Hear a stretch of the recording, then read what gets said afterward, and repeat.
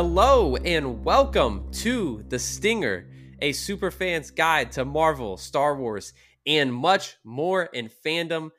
I'm Josh Gann. With me today, as always, our lovely co-hosts making their way down the red carpet. It's Trent Neely and Joseph Sneed. How we doing, guys?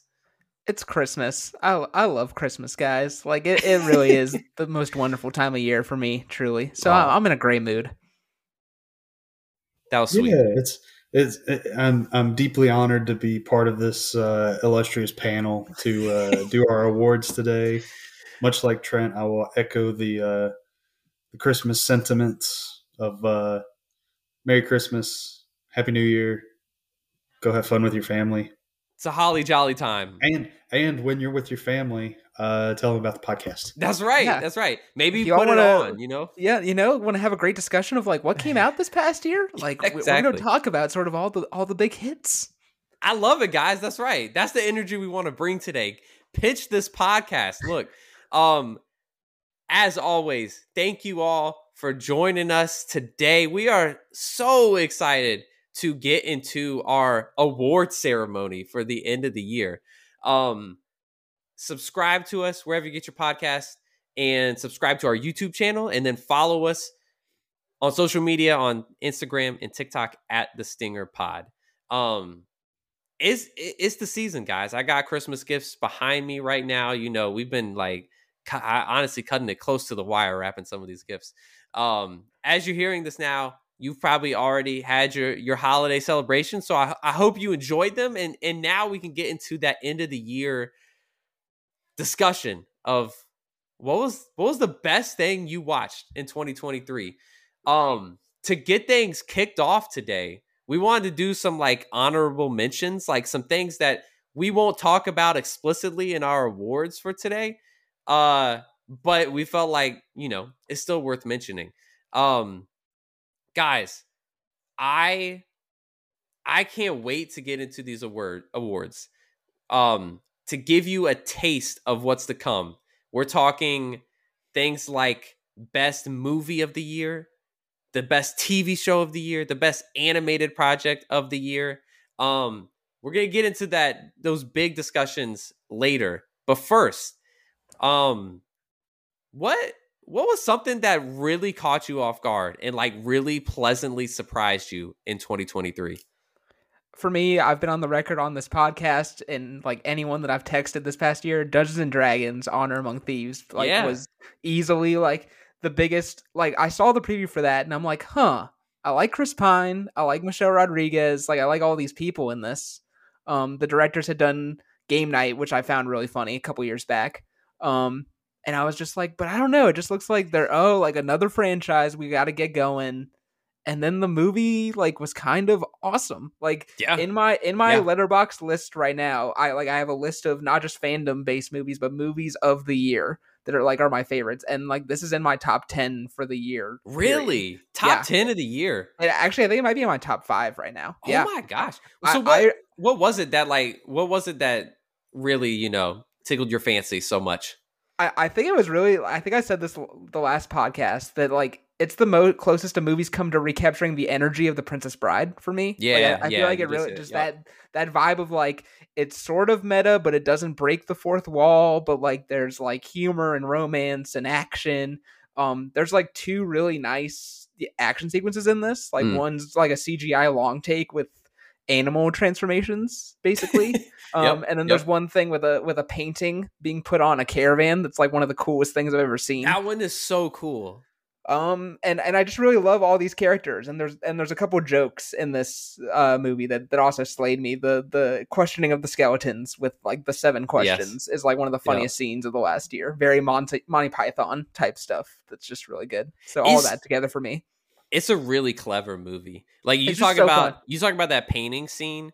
Yeah. Basically, it's just it's using. I've never played Dungeons and Dragons, but I feel like it's using that same probably skill and strategy that it takes to play the game and incorporating it in different ways in the movie, having to really think on your feet to solve a problem. That's what that scene is, and I just think that's so cool. I think it's so cool that they did that. Yeah, I'm really excited. We haven't gotten confirmation that there's a sequel yet. I'm hoping against hope though that this is gonna be the start of something fun. It So could be, we'll see. Or it'll be like we'll have a Catan movie in 4 years. You know what I mean? Yeah, it'll start a broader board game cinematic universe or tabletop, I guess you should say. Exactly. Yeah. Joseph, what surprised you this year? I don't think mine is a pleasant surprise, but I think it's something that caught a lot of people off guard. The backlash against major franchises this year. Yeah. Ooh, good pull. Yeah. Marvel probably had their worst year they've ever had. Mm-hmm. I would say it's ugly right now. DC, at this point, none of us have seen Aquaman, but I'm kind of hearing Aquaman might be the worst movie they've made. Which is kind of sad. That's saying a lot. No way. That can't be possible. Yeah, I'm hearing it's like really bad. Disney has not had a great year. No. Yeah, just kind of the turning against kind of these franchises that, not DC, but Marvel and Disney have generally been beloved over the years. Yeah, I mean, I'm genuinely surprised the level of which Indiana Jones flopped, right? Like, that's another one. Yeah. Like, I feel like Harrison Ford as a cultural figure, not just as Indiana Jones, but like for generations of people, like our parents and even like grandparents a little bit and stuff. Like, I'm surprised that I'm not saying that I expected the movie to be like a blockbuster because it's not the greatest movie ever made, but I thought for sure, like as Harrison Ford's last ride as Indiana, like people would still show up. I think a lot of it too is not franchise fatigue. It's like crappy movie fatigue. And I'm not saying Indiana Jones is crappy, but it's not the quality you want from an Indiana Jones movie. Guardians 3 was the only really quality Marvel movie this year. Loki we liked as a project. Yep. But that's the only thing I'm going to say about it. Secret Invasion is the worst thing Marvel's ever done. Yep. Moving on. Yep. DC so did Marvel. DC pretty much had 4 movies this year, and like all of them did poorly. Yeah. Or was it 3 movies? It was 4. It was 4. It was Shazam, The Flash, Blue Beetle, and now Aquaman. And it was 4. So Yep. None of those did good. Aquaman looks like it's going to do worse than the Marvels. Which is saying something. Yeah, I mean, I saw that Aquaman didn't even get a full like red carpet premiere. Like it was Wait, just are you serious? It was just Jason Momoa and James Wan at like a screening. And it wasn't like a critic screening; it was like a fan screening. Yeah. Oh, that's sad, guys. That's so sad. But just kind of seeing these franchises like go to crap, and then also we've got the backlash against Warner Brothers Discovery with whatever's going on with them. Now they might be merging with Paramount, which is going to be awful. So yeah, my surprise this year was the backlash against major franchises. Yeah, it's a good pick. It's a good one, and I'm going to piggyback off of that because I was thinking, like, if you had told us, like, if you had showed us from the future what our list of picks would be for this episode this year, like what our awards picks would be. There is something missing. There's a few things, but there's one project in particular that is like almost not on our list at all that I'm shocked is not there. And that's Mandalorian season 3. Guys, I feel like that was the biggest show in franchise, like in the fandom genre over the start of the 2020s. Yeah. And genuinely you could forget it came out this year. Yeah. Yeah. No, I mean, I read an article a couple weeks ago that randomly, it was written when season 3 came out, but it randomly got spat at me like a couple weeks ago. Mm-hmm. And somebody was like, I think part of the problem is the season 2 finale is so good. Yeah. And like so cathartic that like some people emotionally viewed it as like the series finale. Like they just like they were like, oh, like Grogu was like united with a Jedi, and like that's the fulfillment of this story. Like I don't need anymore. Like that's good. That's fair. Like, and then it actually could serve as the end if you wanted it to. 100%. And I don't really think of it that way. And I'm like, yeah, I think that could be an underlying like psychological effect. Is it just like we got like Luke Skywalker showed up, and after that, where do you go? I think there may have been the disconnect too with the Book of Boba Fett. Oh, 100%. Where some major story stuff for Mando season 3 happened in the Book of Boba Fett. It's one of the most, I feel like still in 20 years, like we're going to be talking about just architecturally, like what went into that decision and why. Yeah. Like, what was happening? What was happening?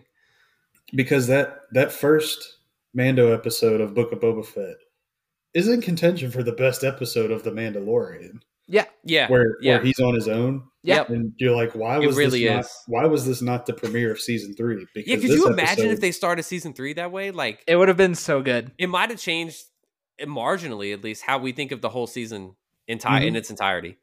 Because that episode is just so good and tight narratively. Yep. You know, it kind of goes up with the Marshall. Got to give a shout out. Yeah, got to shout it out when you can. But it was such a great episode.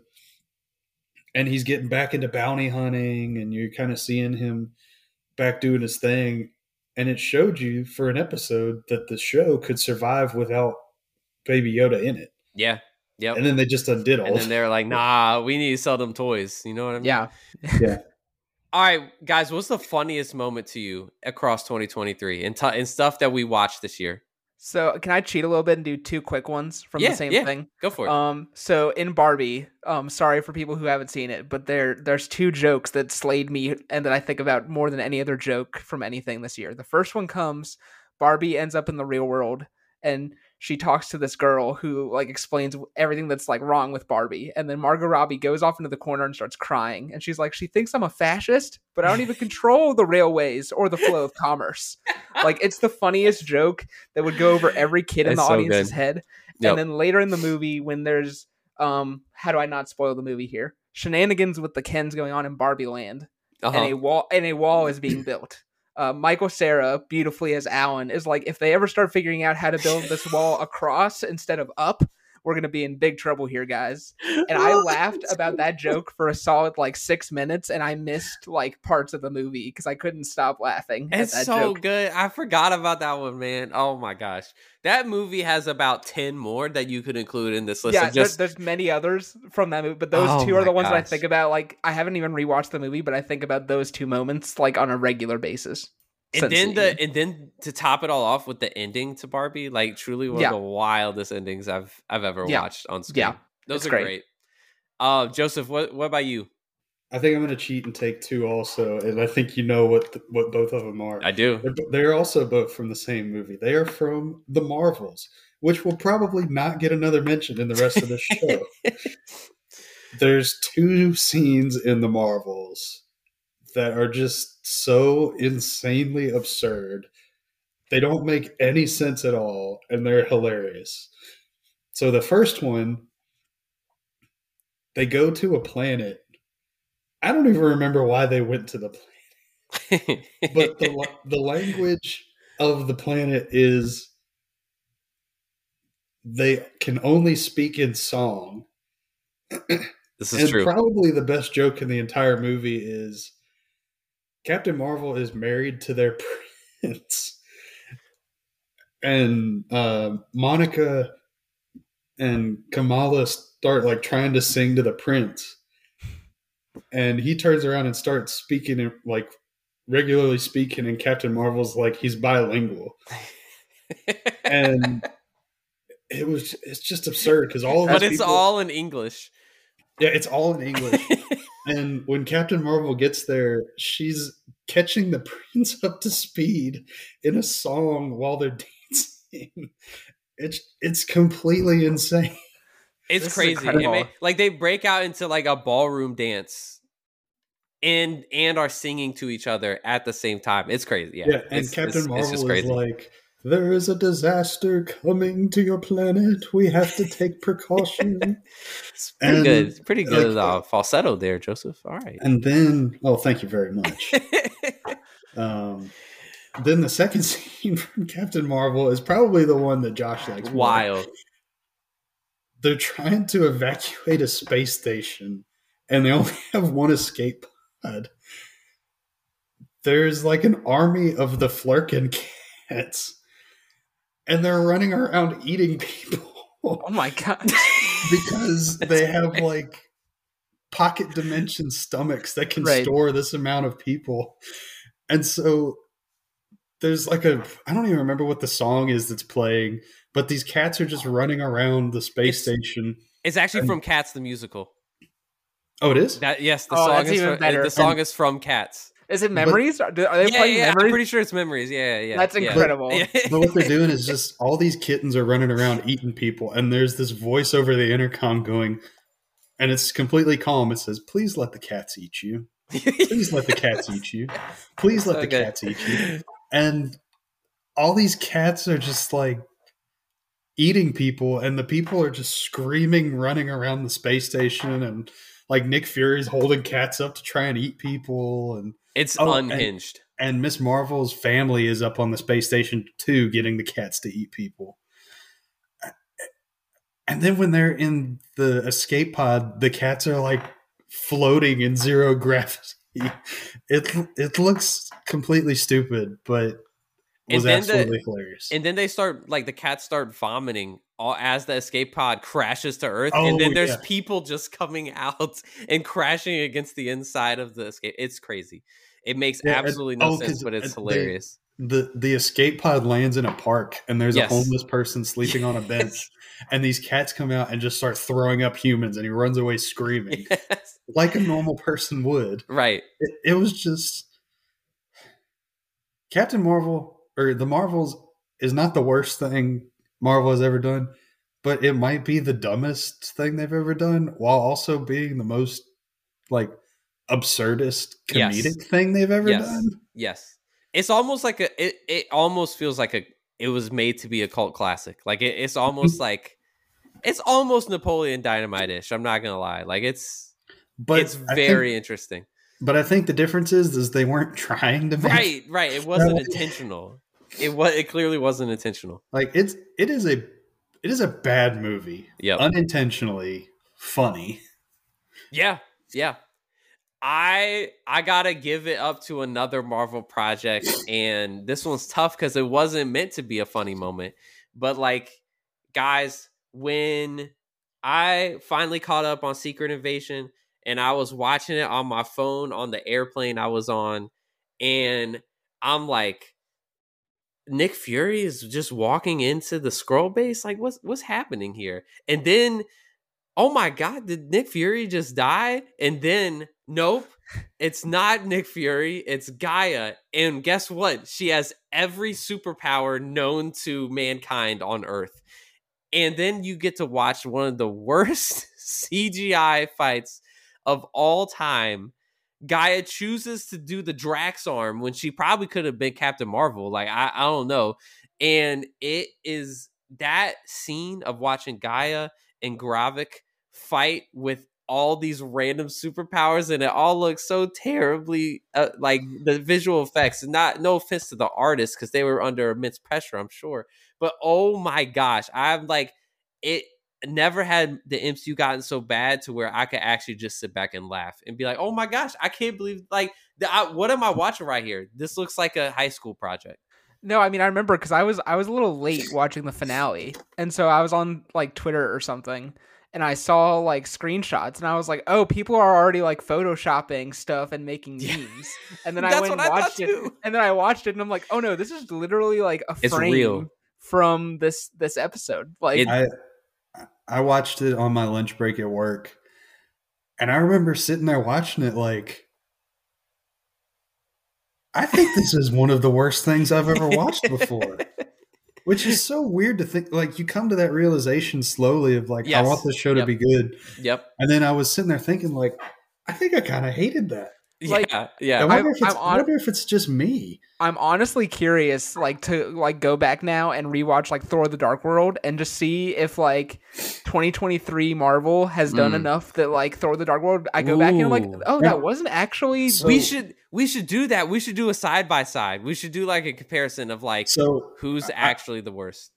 I think you have to give, and this is coming from someone who really doesn't like Thor: The Dark World, I think you have to give it credit for what they do with Loki and Frigga. Yes. Because that scene is better than anything they put into Secret Invasion. Well, and also you could argue that without the stuff between Loki and Thor in the Dark World and like sort of the buddy cop thing they sort of introduced in that one, the comedy between them and Ragnarok isn't set up because they're villains at the end of Avengers and Thor 1. So it's like the Dark World is flawed but kind of important. Like, and I'm not being facetious. Like, I'm kind of curious to go back and visit it, honestly. And I remember some of the action sequences not being too bad either. So I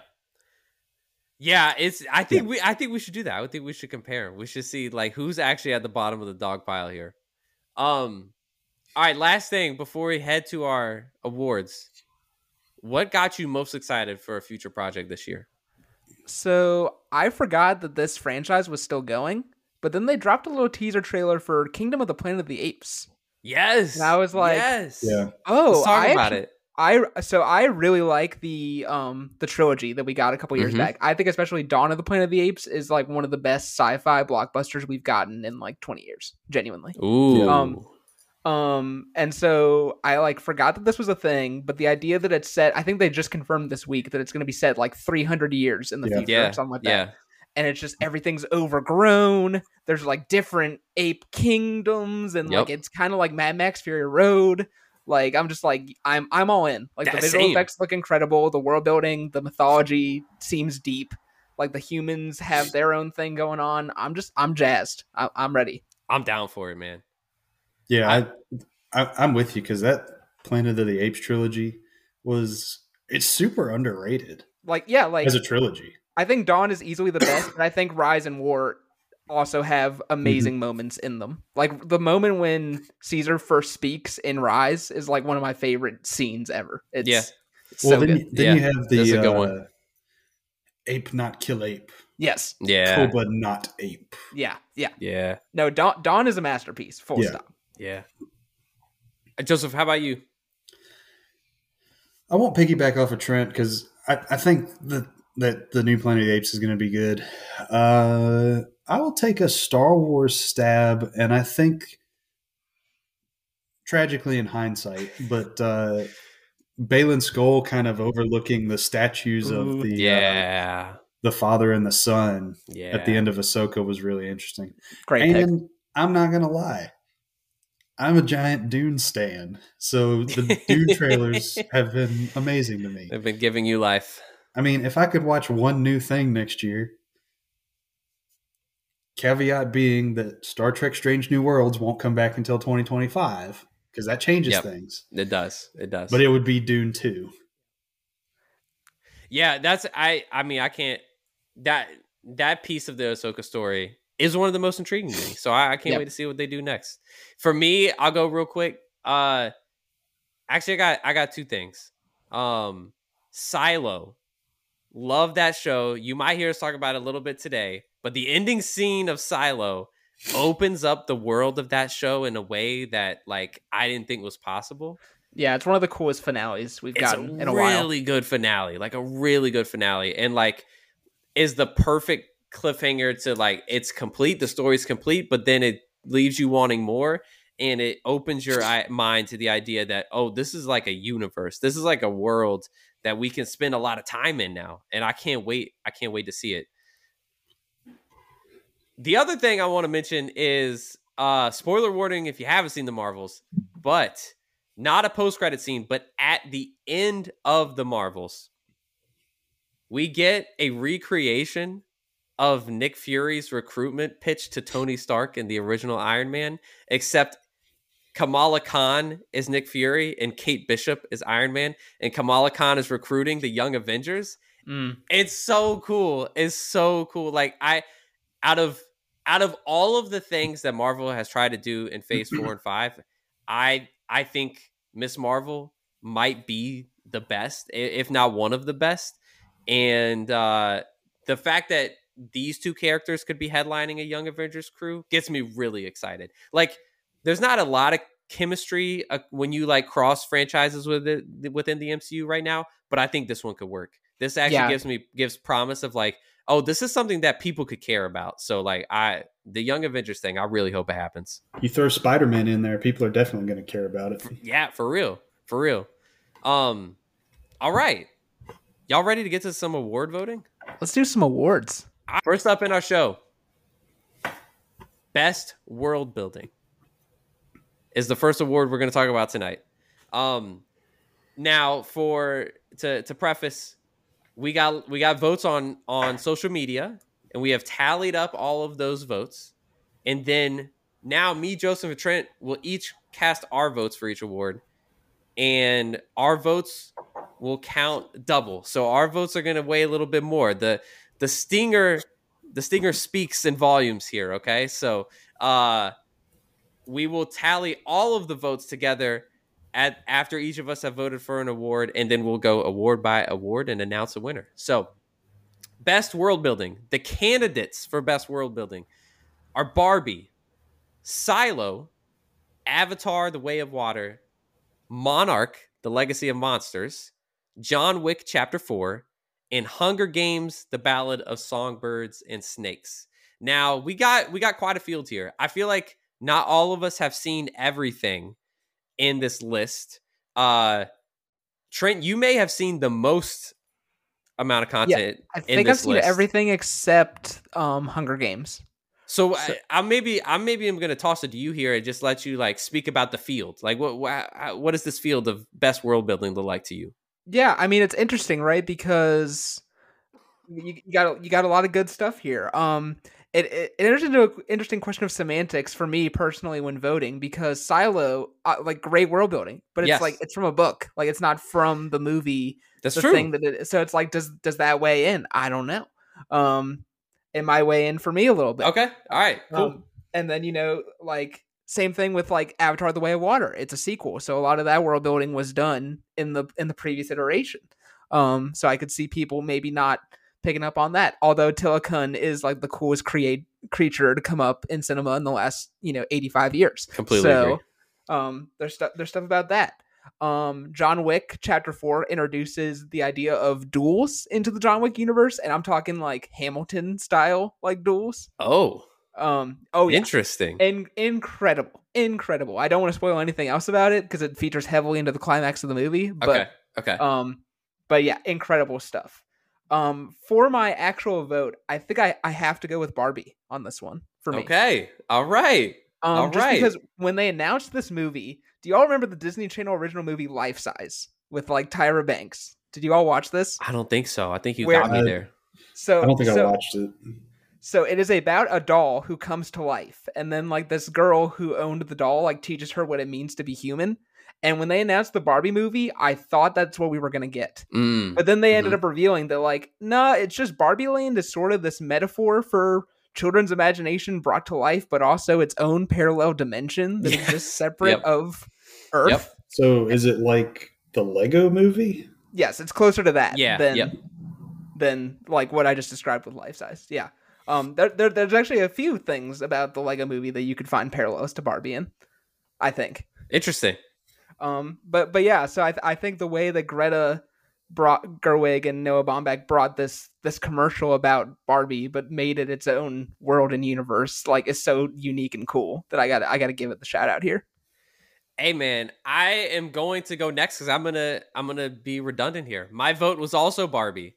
Hey. I just think like, to me, world building, this is actually a category very like near and dear to my heart. This is what captures my attention when I'm watching one of these fandom pieces. Is like, can you visually bring something to life in a way that's appealing to the eye and it makes sense to me?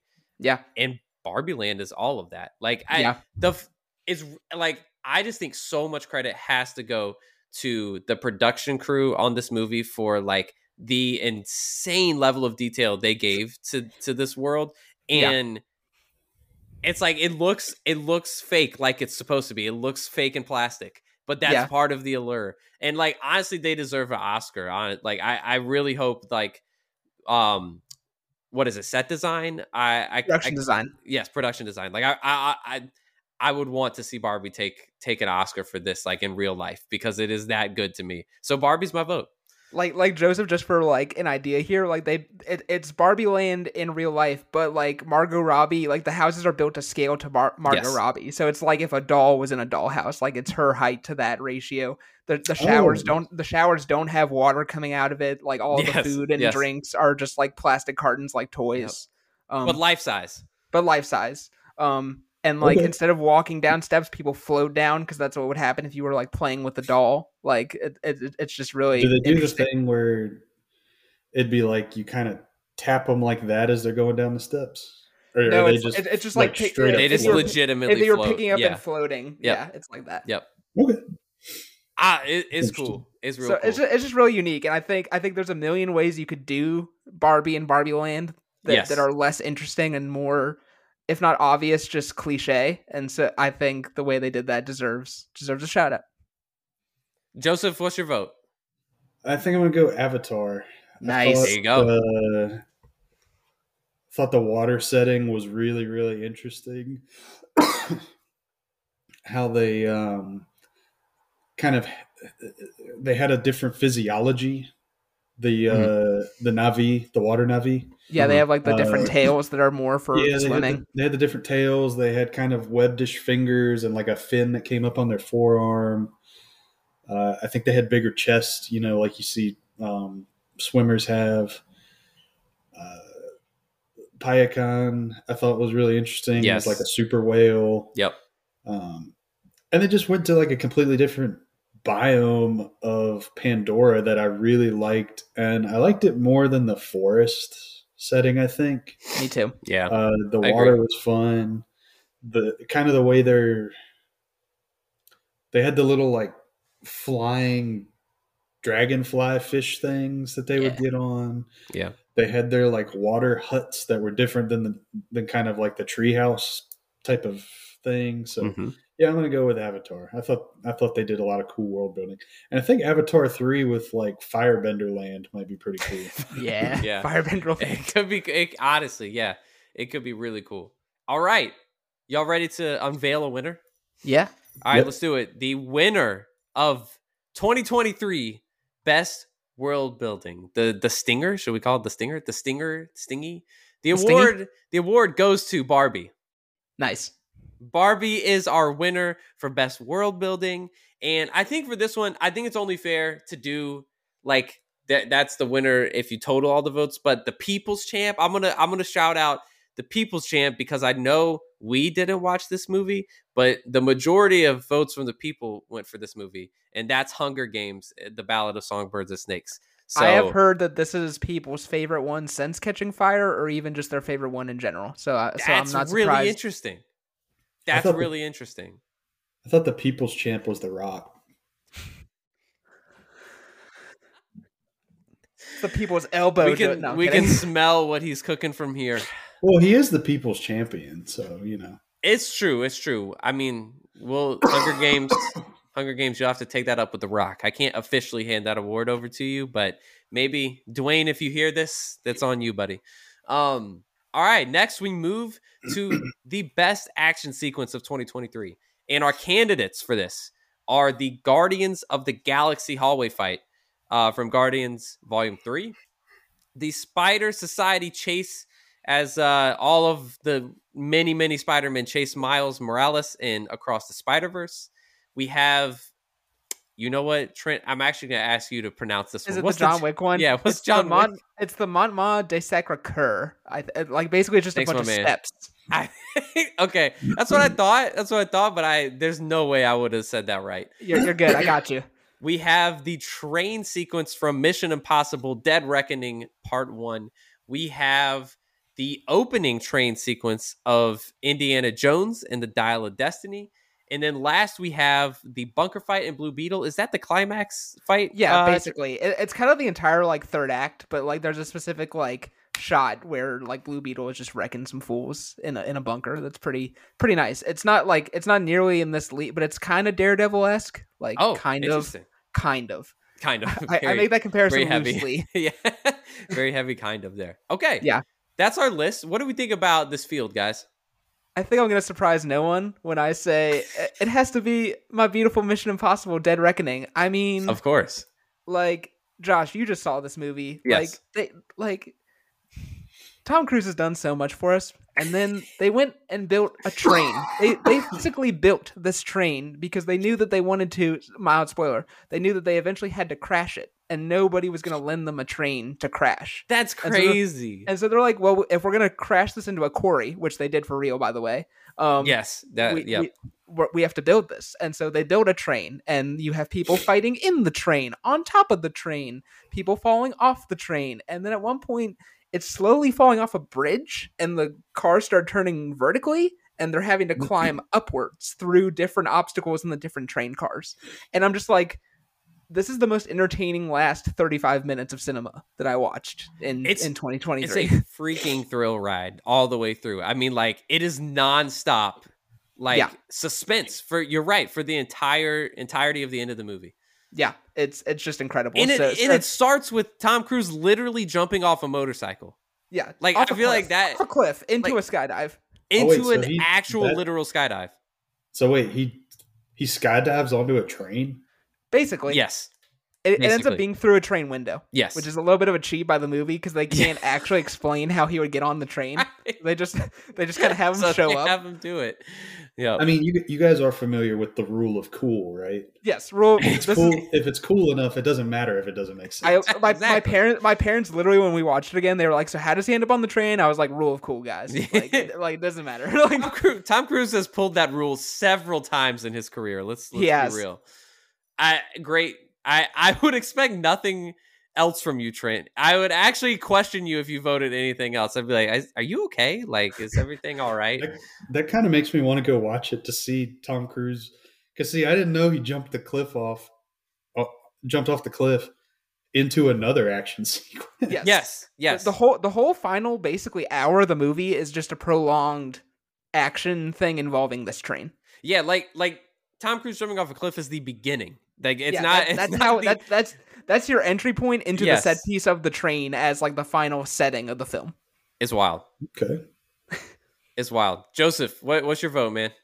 I do want to give a shout out to the Spider Society versus Miles. Yeah, great. It's cool. It's really cool. That was a fun sequence of them going in like the weird space elevator thing, and then Miles being like, "Suck it, $20.99. I'm doing my own thing." Yes, I love that. But I think I'm going to have to go to the people that have never disappointed in a hallway fight. I have to go Guardians of the Galaxy. All right. I think the choice of soundtrack, perfect, incredible, perfect. No Sleep Till Brooklyn, and they're fighting these like weird animal hybrid things, but it's like the Guardians of the Galaxy are like, yeah, this is not time to hold back. Like they're just going bananas on these guys. Like at one point the camera goes through like the gut wound, like a blaster wound of one of the aliens, and I'm just like, insane. Truly insane. They're just like tearing these guys apart. And it's awesome because they work for the High Evolutionary and everybody hates the High Evolutionary. Right. In like the best possible way, like in the way that you want to hate a movie villain. Great villain. And so when his bad guys are getting beat up, you're like, I like this. Yes. Yeah. So it does feel like the peak, like a crescendo of violence for the Guardians, like that, like everything in their journey over the three movies and like in their style of fighting was like leading up to this. You know what I mean? Like, right. Cause the camera hangs out with each of them long enough that you like see their own fighting approaches. Yes. Rude, exactly. Like in his tree branches and then Rocket spinning in there. Like, and then Quill using like the stun, like little gadget things. No, it's Gamora goes crazy in this fight. Gamora just goes ham with a katana, which every movie should have somebody use a sword at some point. Swords are cool. Swords are cool. The rule of cool applies to swords. Yeah. And then Nebula has like her Inspector Gadget arm. Oh yeah. Yes. Oh my gosh, I forget about that. Like, it's just doing all different kinds of things with it. And then she gets like bent in half at one point, and you just like her body's repairing itself as she's fighting, and it's just wild. Yep. Yeah. So yeah, I'm gonna go with the hallway fight in Guardians 3. That was my second pick, by the way. So great pick. Well, that's my pick too. I can't I won't say anything else about it because we've already covered it. It's amazing. It is. When I think about that movie, that's actually probably the first scene I think of. Like it's just stellar. All right, you guys ready for a winner? Our best action sequence award goes to the Guardians hallway fight. It was the clear, far and away winner, combined with our votes on social media. Trent, I think we just got to get more people to see Mission Impossible. How about say the Barbenheimer effect still is taking up all this attention away from Mission. Yep. It really did. They should have had a different release date for it. They should have moved 100%. Yep. All right, so there's our winner. We next move to best original score. Yeah, if you are listening at home right now, look, I'll be real. This might not be your thing that you paid attention to all year, but I know the three of us, we pay attention to movie scores. We talk about it. It elevate, like truly it's not going to make or break a film necessarily, but it can make a good film great, in my opinion. If you have a really good composer putting some excellent music composition behind it. And our candidates for that are Natalie Holt for Loki Season 2, Kevin Kiner for Ahsoka, Daniel Pemberton for Across the Spider-Verse, Gustavo Santaolalla. I don't know if I pronounced that correctly, but he is the composer for The Last of Us. We have Lauren Balfe for Mission Impossible and Atil Orverson for Silo. Also, apologies if I mispronounced any of those names. So guys, y'all get it. Y'all understand the composition stuff. What was the best score of 2023? So I have to go with one that was my number 3 album in my Apple Music replay. Oh, Mission Impossible: Dead Reckoning was my number 3 album that I listened to. Apparently, of course it was. Number 3 album. That's pretty impressive. Was there any other movie albums on there? Was that the standalone one? I think I listened to, in fairness to another nominee on this list, I think I actually listened to Ahsoka's end credits music. That was one of my top songs for the year.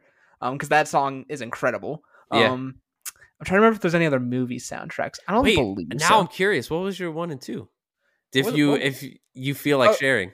So I went through like catching up on bands that I'd never really listened to before. So I listened to Oasis for the first time this year. All right, Wonderwall, they have a bunch of remastered albums out, and they're like 5 hours long. And so the fact that I just listened to like their first 2 albums, like that took up so much listening time that those are my number 1 and 2 albums, I think. Oh, solid. Oh wait, actually, it might have been Blink-182's new album was the number 1. Yeah, I think it was. Oh, okay. Yeah, I listened to that a lot. All right. I like it. There you go. A little peek into Trent's musical journey for the year. Thank you. I mean, that's what the people are here to hear, Trent. Obviously. Like, yeah, but what did Trent think about music in the year of our Lord 2023? Exactly. Joseph, how about you? I don't know. This one is difficult for me. I will admit I have not seen The Last of Us, Mission Impossible, or Silo. These other 3 I really liked, though. I think I'm going to have to go with, because Ahsoka's was really good. Ahsoka was built off of the Rebels one. Yes. Though. So a lot of nostalgia in that soundtrack. That's for sure. Loki Season 2 was good. Across the Spider-Verse. I'll do it. I'll take Ahsoka. All right. Okay. Ahsoka on that end credits theme is a bump though. It's so good. It's like it gets me so hyped. Like it's become one of my favorite like hype music now. Like I'm just like, yes, I'm ready. Actually, I can see that. You know, I could totally see that being some hype music. All right, I am going to go Loki Season 2, Natalie Holt. Oh, nice. I love that soundtrack so much because the first season's score to me was like it really felt really fresh at the time. Like I wasn't hearing other, compositions using the kind of instruments that Natalie Holt uses when she composes. And man, some of the tracks on the last album for the second part of season 2, that match with that final episode is just like, oh man, it's goosebumps. Very good. It's very good. Yeah, and I got to give it to Natalie Holt. Go ahead. One thing about Natalie Holt too is we saw Loki season 1 and we're like, oh, she's really good. And then Obi-Wan Kenobi came out and you're like, that's kind of a misfire on her. Yep. And then Loki season 2 came out again and you're like, all right, Lucasfilm, what did you do to make her not just like absolutely cook in this show? Exactly. Exactly. I don't think it's her. This is great. Yep. So. Although I do think in defense, the music during Obi-Wan and Vader's last duel is pretty good. That wasn't her. Yeah. It wasn't? Oh, Who was it? That's true. No, You're right. It wasn't. It was William Ross. Yeah. Okay. It was a joint. It was a little collab throughout the entire run. All right. Well, we have come to the end and we have a tie. This isn't even a Stinger versus the people here. This is just a split down the middle. And our co-Stinger awards for best original score go to Natalie Holtz for Loki season 2 and Lauren Balfe for Mission Impossible: Dead Reckoning. Hey. There you go. So best composer, we got it. Loki season 2 and Mission Impossible. Next, we move to the single episode. What was the best single episode in 2023? This one I'm very excited to talk about. We have the candidates for this are Long Time, episode 3 of The Last of Us. When We Are in Need, episode 8 of The Last of Us. Plan 99 from The Bad Batch. Under the Cloak of War. Strange New World, season 2, episode 8. Shadow Warrior from Ahsoka, that was episode 5. And then Glorious Purpose, the season finale episode of Loki season 2. This is a packed field. What do we think? Yeah, this is interesting because episode 3 of The Last of Us took the show in a different direction, but ended up being a really like rich character piece. Yes. Episode 8, the ending of that for The Last of Us, legit kind of moved me to tears. Like the final beat of that episode is like devastating. And the Bad Batch, actually, the Bad Batch and Loki are interesting to talk about because it's like these are seasons of television that I didn't really like all the way through, but the finales are so good. Oh, is this the Bad Batch finale? Yeah, I'm like that. I kind of single-handedly, I was like, this made this a worthwhile experience. Interesting. That said, for me, I gotta go with Glorious Purpose here. Ooh, really, Trent? What? Yeah, I didn't see that coming. The way that this ties into Loki's whole journey as like benevolent god and wanting his own throne is too good to ignore. Yeah, and single-handedly got me from like kind of not hating this season, but not being on board. I'll be honest. You weren't on board. No, not at all. Single-handedly like got me to be like, okay, that was worth it. Wow. It's a really good episode. I'm surprised. You pulled a trick up your sleeve tonight, Trent. Joseph, how about you? This is going to be me versus the people. All right, yeah, we should have known. I can already start writing it down. I might be the only person that has even watched this episode. Under the Cloak of War. Let's take 2023 out of it. It's one of the best episodes of TV I've ever watched. Wow. He's coming out. Big talk. And a lot of them are Star Trek episodes. Best of Both Worlds, Part 1 and 2. Family, both in Next Generation. You've got Sacrifice of Angels and Deep Space Nine, what most people consider to be one of TV's best episodes. In the Pale Moonlight from Deep Space Nine. What's that other one called? I can't remember the title of it, but I remember what happens. And I won't spoil it for you because it's amazing. Man, what is that one? It's another episode in Deep Space Nine. I don't know why I can't remember the title right now.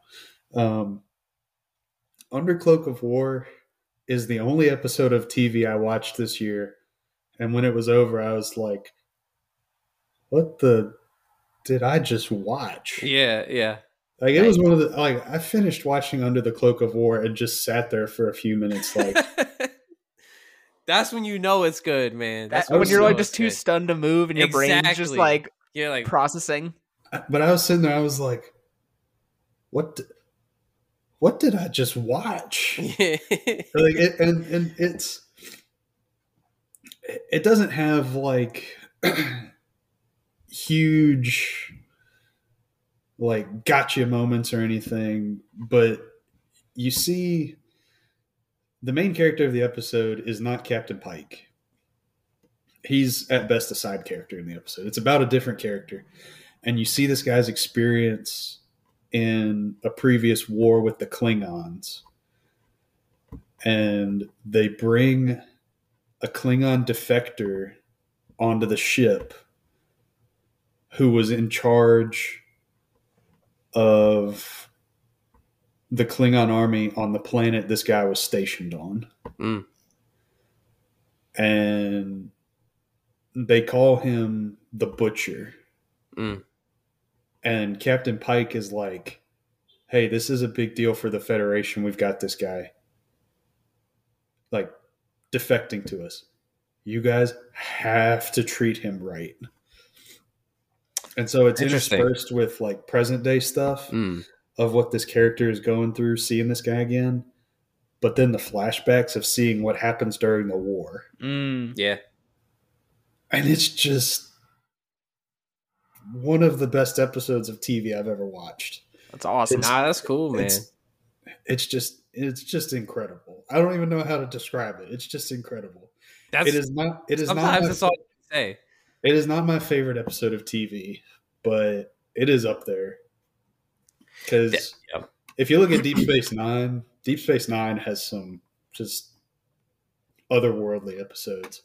But this one continues the Star Trek trend of having amazing episodes that talk about real world problems. Because it basically addresses war PTSD in this episode. Man. Yeah, it's good. It's all really right. good. Okay. Well, look, I think we're going to find our Star Trek audience out there. I believe it, Joseph. It's going to happen. It's going to happen. For me, this one was tough because I'm actually going to do my honorable mentions first. Trent, you said that final episode or the penultimate episode of Last of Us was like left you in tears. That thing left me shook to the point where I needed to go walk around for a little bit because that was oh my goodness, sent chills down my spine watching Bella Ramsey get out of that one. It was tough. Shadow Warrior and Ahsoka gave me so many feelings. So many feelings. I knocked my mic down. You know what I mean? Like it gave me so many nostalgic feelings of being a child and watching Hayden Christensen as Anakin Skywalker. It was just so special. And then we come to the ones I'm toying between are Glorious Purpose, which you already voted, Trent, and Long Time from The Last of Us. Episode 3. Good. Long Time is so special because it's basically the movie Up, but in an adult setting and in the apocalypse. And it is like it's so well crafted, and it doesn't even matter that like it ultimately doesn't really affect the story that much. Yeah, I know that was a criticism for people, and I'm like, it's like that's what's fun about TV for me is that like you can have these just like adventures, or not even adventures, that sounds too lighthearted, but like you can have these things that just happen. Yeah, exactly. Then, like it makes the world. Exactly. It makes the story richer. It doesn't necessarily move the plot forward, but like that episode actually did, like it was necessary for us to understand Joel better. You know what I mean? Yes, and so it's a clear statement of theme. Yes. For both like Nick Offerman's character and for Joel as consequence. Exactly. And so it's still important. It just doesn't move the narrative. But it's like it's so worthwhile that we spent that time with those characters. Yeah, 100%. In a really just special artful episode. But I gotta give my vote to Glorious Purpose. Like I'm so sorry, good. but like because it did the most. I think out of all these episodes that I've seen, it did the most for its show out of all of them. It gave this show in the entire series an exclamation mark to end on, and like a truly an actual purpose for everything that we watched previously. So to me, it's got to go Glorious Purpose from Loki season 2. It is Tom Hiddleston's send-off, and he was phenomenal in it, and all the performers were phenomenal in it. It's special. Like I have already rewatched it once, and I kind of want to go rewatch it again. Like it's so good. It's really good. And so our winner of the Stinger Award for Best Single Episode of Television goes to Glorious Purpose, Loki season 2. And I will also for this one say People's Champion long time. The People's Champion on this one was long time from The Last of Us. That's how social media voted. It's a good one. It's a really, it would be a shame to erase that episode, because that episode did sort of dominate like the internet and popular culture for a couple weeks. It really did. So it deserves attention for sure. Yep. I'm gonna let y'all finish. But Under the Cloak of War was one of the best episodes of TV ever.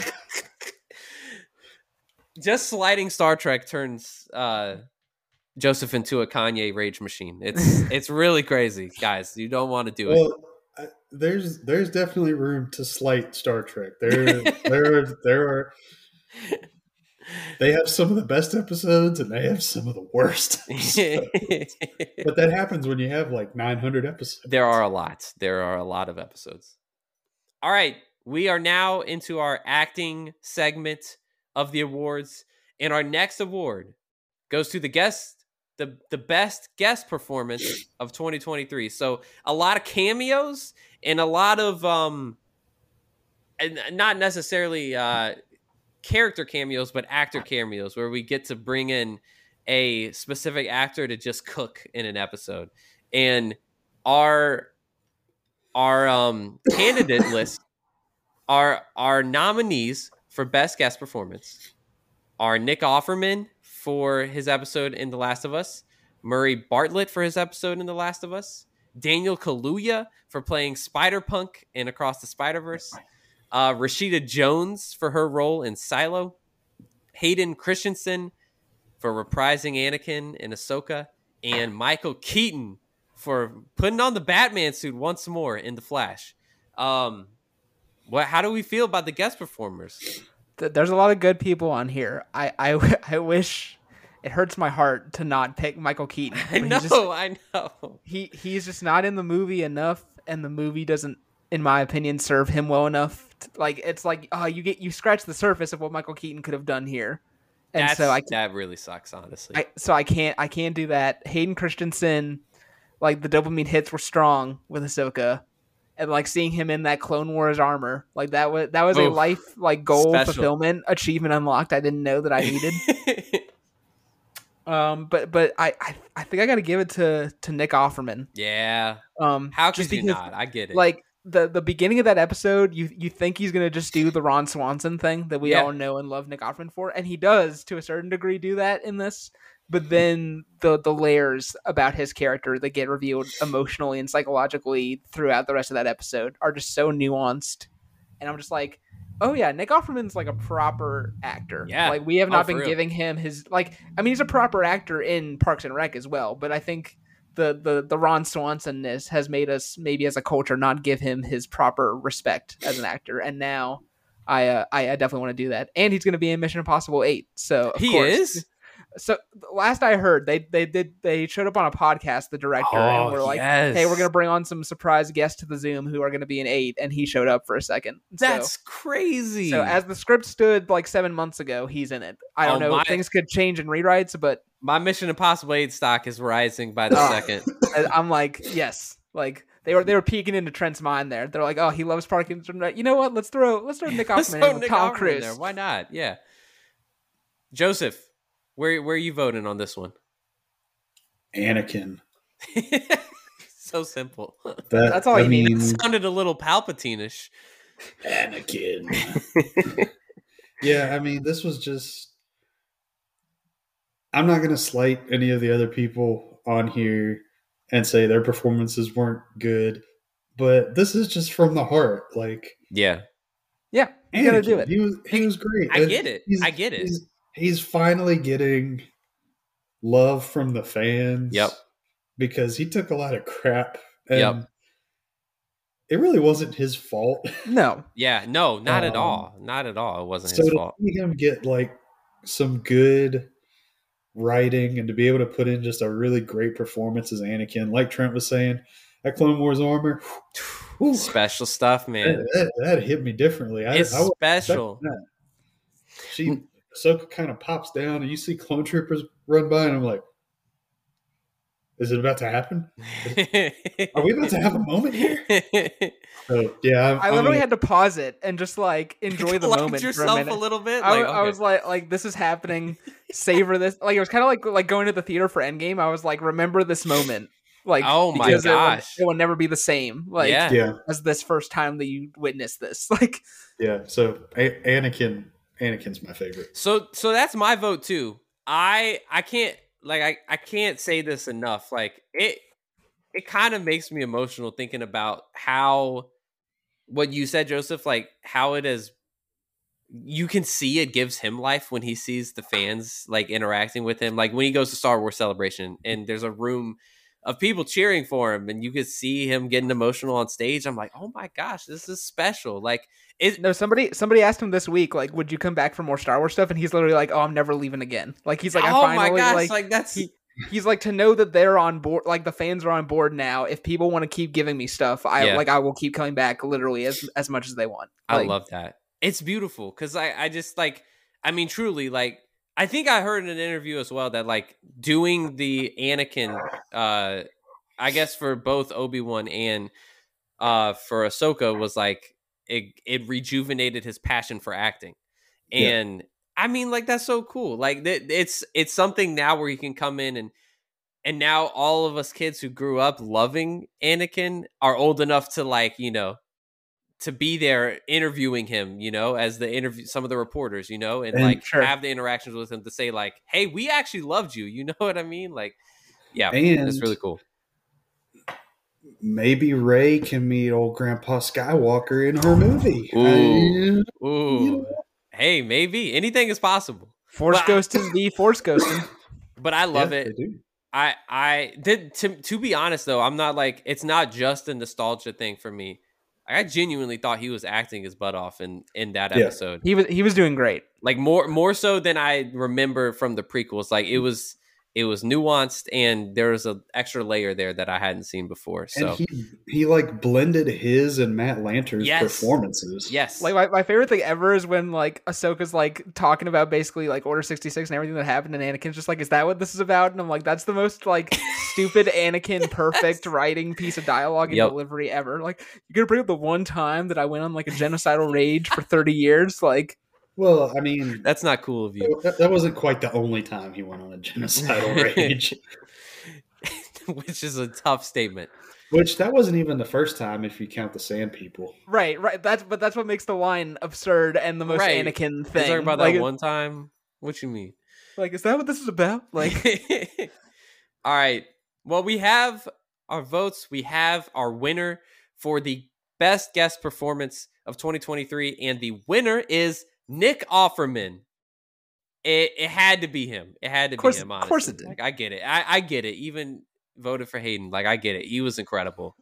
And I hope to see Nick Offerman more, just popping up in Mission Impossible 8 and whatever else he wants to do. Put him in everything. Anything he wants to be in, you can put him in. Literally, I sign the checks. Okay, we now move to the best supporting TV actor. We're doing best supporting in a TV show and best supporting actor in a movie. We start with TV show, and our nominees are Katie Sackhoff for Bo-Katan in The Mandalorian, Kingsley Benadir for playing Gravik in Secret Invasion, Melanie Linsky for her role in The Last of Us, Christina Chong for her role in Star Trek Strange New Worlds Season 2, Ray Stevenson, the late Ray Stevenson, for his role in Ahsoka, and then Owen Wilson as Mobius in Loki Season 2.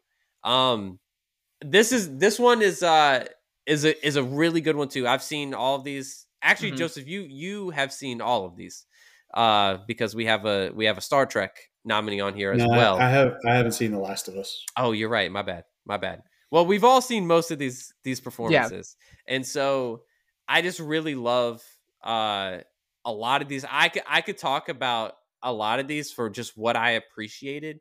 I know my vote. Do y'all know yours? Like, are you flipping back and forth between any of this point? I'm conflicted between two right now. Okay. Who are you conflicted between? So Ray Stevenson as Baylan Skoll as like a character is so dang cool. Yes. And like it's such a amazing, unique blend of kinda Anakin, kinda Obi-Wan, kinda like Count Dooku. Like he's sort of this magic blender of a bunch of different Force people we've met. And then Owen Wilson as our boy Mobius, like specifically his final speech in Glorious Purpose. Yes. I'm like, ooh, if that speech isn't in there, it's an easier choice. But that speech is so good. It's really good. You just have to choose with what you live with. But I think for what I said of like whole show, whole character, I think I got to go with the late great Ray Stevenson. Wow. And yes. Good. Yes. I love it. It's so good.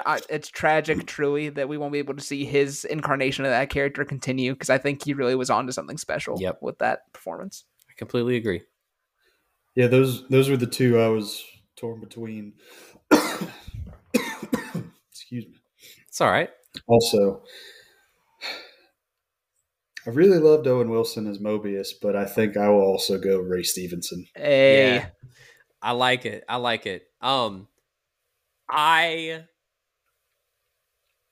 gotta talk about some of these other ones real quick because those are probably the two I'm between as well. But Melanie Linsky in The Last of Us is like, she is, when you first meet her, like it's not who her character ends up being. She gives off a totally different vibe when you first meet her character, and then she is downright menacing in the rest of her time in the episode or two that she's in. And it is frightening because, like, based on how you meet her, you wouldn't expect her to be a person that could pull that off and be menacing, but then she is, and it's like, oh God, this is terrifying. Yeah, it's so good. And it really, like, she's a big part of like the plot really thrusting forward in that show. 100%.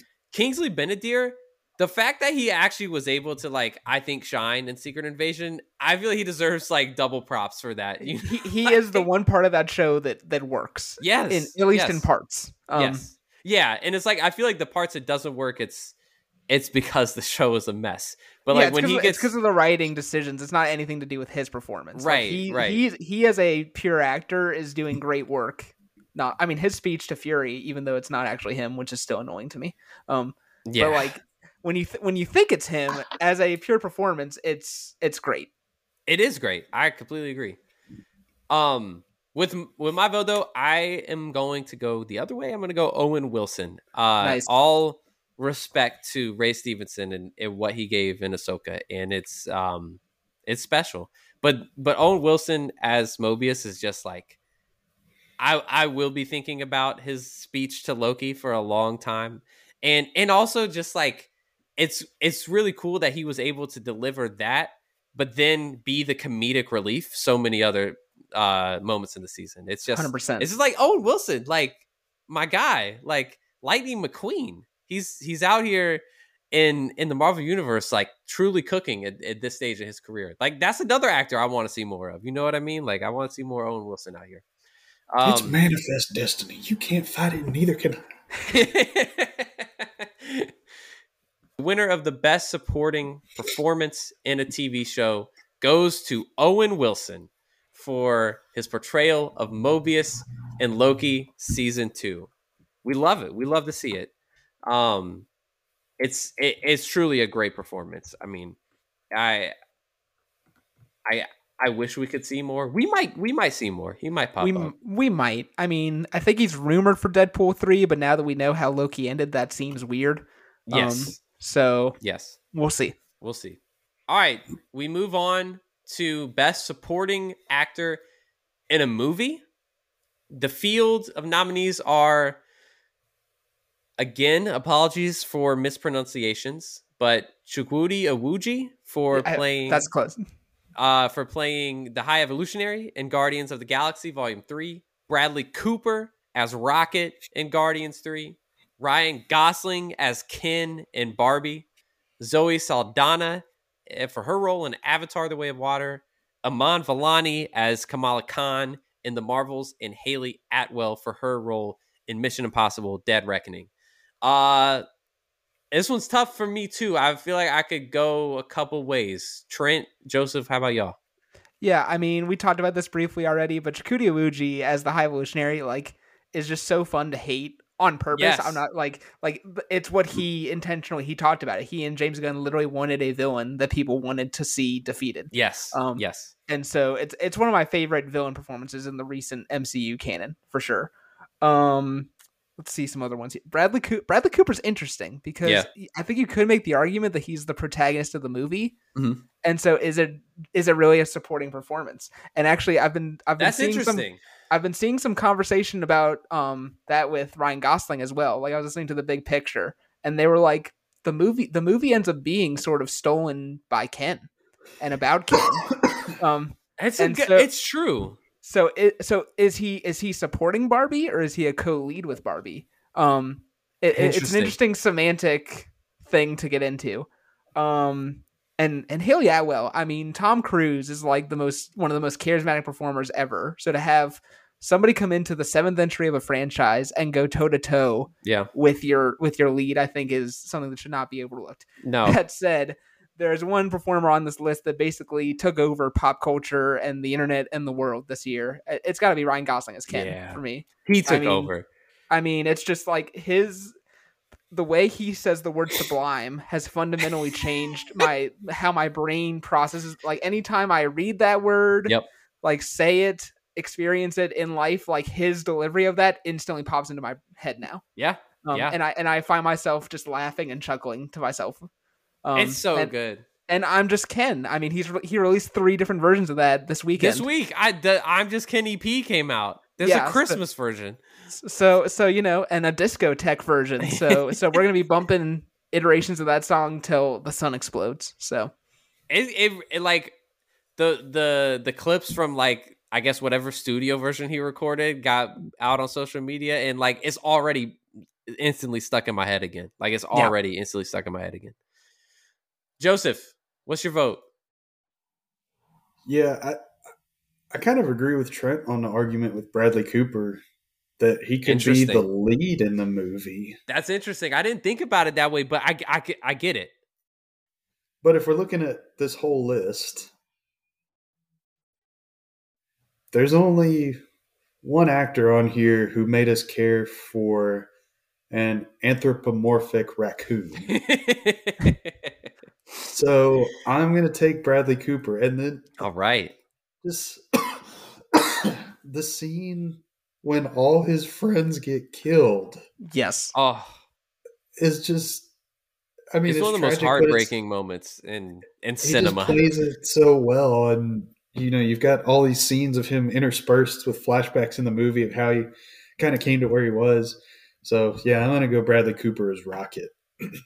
It's very fitting that you make that choice. Bradley Cooper also just like I've never like voice acting is one of those things where like it can get easily overlooked, but like I think most people wouldn't know unless they knew already going into the first Guardians movie that was Bradley Cooper's voicing Rocket. I remember that was a thing in 2014. People kept freaking out. They were like, "That's Bradley Cooper, like not Joe Pesci or some right." Like somebody he's who's doing like something completely different. New Yorker like accent thing. Yeah, it deserves a ton of credit. For me, I want to give a shout out to Aman Vellani because she is actually just delightful in The Marvels. and honestly steals the show. Like, I'm sure. Yeah, it's not even like it, in some ways it almost felt like more of a soft launch. The movie felt like more of a soft launch for her character in the MCU than it did for continuing Carol Danvers' story. Did you guys see sorry, real quick, the interview though, where somebody was asking her about the poor box office, and you could tell they were trying to like do like a gotcha thing of like making her feel bad, and she was like, "Hey, that's Bob Iger's problem. That's not yes, mine." I like, did see that. Yes, oh, I did not see that. She's like, "I'm happy with what we all did, and I had fun, and I worked hard, and like that's for Bob and the other people at the Disney Corporation to figure out." Like, right. So something I think bigger than that. She is writing a Miss Marvel comic. She is. Wait, that's right. Are I you forgot serious? about that. Yeah, I forgot about that. That's so cool. So, I would buy that. Legitimately, I would buy that. That's so cool. Yeah. If it's not out already. I would totally check that out. No, I just think like it's worth shouting her out for her role in that movie because it like she really did. I don't want to say she carried it, but I mean she was really special in that movie. And yeah, let's also remind ourselves that this is like when she was filming this, it was either in tandem with her filming Miss Marvel or immediately after. So this is only the first or second time she's actually been in a credited acting role. So it's pretty incredible. But my vote also is going to go to Ryan Gosling. I can't not like the Kenergy is too strong. It pulls you in. It's the thing. The Kenergy is so strong. It's not like he took over because no. Yeah, we'll talk about it later. Margot Robbie's incredible, but I'm about to say Margot Robbie. I feel like I was listening to the Big Pictures episode on Barbie actually a little while ago, and Sean and Amanda were like, "It's kind of a shame that she's getting so overshadowed by Ryan Gosling's energy because like she's actually giving a very complex, psychologically nuanced performance." Yep. So I don't want to be one of those people who's like, "Oh, this is a Ken movie and Ken's all I care about," because he is just one piece of it, but he does have so many just memorable moments. You know, I can't even beach here is like just great. Like there's just so many things. But but he elevates the movie in such a way that I couldn't imagine. Like there was all that backlash that like, how could Ken be in his 40s, like a 40-year-old actor, like all this backlash for them casting him as Ken, and it's like I could never picture anyone else being that version of Ken. No, it's incredible. He's great. So the winner of the best supporting actor in a movie is Ryan Gosling. He's taking it home. It's Ryan Gosling's show. It's Ryan Gosling's world, honestly, and we're all just living in it. Ryan Gosling wins the award. And so with that, we move on to our lead actor categories. And in the lead acting categories, we start with best lead actor in a TV show. And our nominees are Pedro Pascal for The Last of Us, Bella Ramsey for The Last of Us, Rebecca Ferguson for Silo, Rosario Dawson as Ahsoka, Tom Hiddleston as Loki, and Iñaki Godoy. I'm not sure if I'm pronouncing it correctly, but I don't know either. Luffy in One Piece, which you watched that, correct, Trent? You watched One Piece? One Piece is awesome. Like, okay, I think you guys would like it. I think I've never watched. I mean, like I've never watched an anime, so it would be something completely new. It's anime inspired, but like it's very accessible. Like the live action version it's closer to Pirates of the Caribbean than like the anime. That's kind of the vibe I get from everything I've seen about it. Yeah, and he's delightful. He will not get my vote in this category, but he is so much fun. I figured as much. One of the big surprises. I think for this it has to be Bella Ramsey for me. Oh, okay. I wasn't sure if we were going there. Okay. So you could talk about the field in general, but how did you get to voting for Bella Ramsey? Yeah, I mean everyone's really good. I mean, you know, my heart kind of hurts to not pick Rebecca Ferguson. I know. Mission Impossible Stan. Yes, yeah. She's amazing in Silo. Yes. And what are some of the, I mean, Tom Hiddleston. The reason I didn't pick Tom Hiddleston, he popped in my head, but I'm like, he kind of gets a cheat, right? Because Yep. his show is a wrap up to him being in Loki for like 11 years. So long, like, yeah. It doesn't feel kind of fair in some ways to me. Yeah. And so that brought me back to The Last of Us, and I haven't played the game, but I watched a walkthrough, and Ashley Johnson does a great job doing the voice and motion capture for Ellie in the game. But I thought Bella Ramsey did if not better, a more believable job of showing that Ellie is for sure like a child. Yeah. And you see the stark contrast of her as a character being forced to like grow up so rapidly in this like horrible landscape, and it's so good. And the rapport that she develops with Pedro Pascal is just incredible, and one of my favorite like acting duo things that we saw this year. So yeah, it's got to be Bella Ramsey for me. Yeah, it's an incredible performance. Yeah, this field is really like it's truly stacked. Like it's very stacked. Yeah, other than the One Piece actor, like I could give an argument for all these. Joseph, who's your vote going towards? I'll go with Hiddleston. I think I'll give it to him too, just for like the opposite reason of Trent not doing it. Of like, it's a culmination of his time as Loki. So no, that's valid. That was just how my brain processed it, but I think that's totally valid. Yeah, I think so too. Yeah, I really enjoyed his performance as Loki. I don't think there's been a performance he's done of Loki that I haven't liked. No, same. But I think this one was really even more nuanced than like his main universe one that slowly grows to love Thor. This one is like truly burdened with glorious purpose. Yes. Like the title says. Yes. And he grows to be like, I'm going to sacrifice myself, pretty much to save the multiverse. Yep. Yeah. It's a great performance, and it's fun to see him get to play the hero after being such a like lovable villain. To play the hero is just it's fitting for Tom Hiddleston. So this one I debated on this one maybe the longest out of any of the categories. I'm not gonna lie. My vote is gonna be also Bella Ramsey. Nice. For the performance in The Last of Us as Ellie. Look, when I was forming these categories in my mind, like I'm like best lead performance in a TV show. Oh, it's got to be Pedro. Like Pedro Pascal, like as Joel, and like he was just incredible. Like and he kind of dominated like pop culture. Like I was about to say maybe besides the Kennergy phenomenon, like the person who had the heck of a year between Mando and The Last of Us and hosting SNL. I think he won an Emmy or was nominated for an Emmy for hosting SNL. Yep, he was nominated. Yep. So his great SNL stuff was absolutely incredible. It was great. It was so good. The Mario Last of Us mashup parody. Yes, that one was so good. No, so great year for our boy Pedro. Super excited. Maybe we'll get a confirmation on these Fantastic Four rumors soon. Oh, that would be real exciting.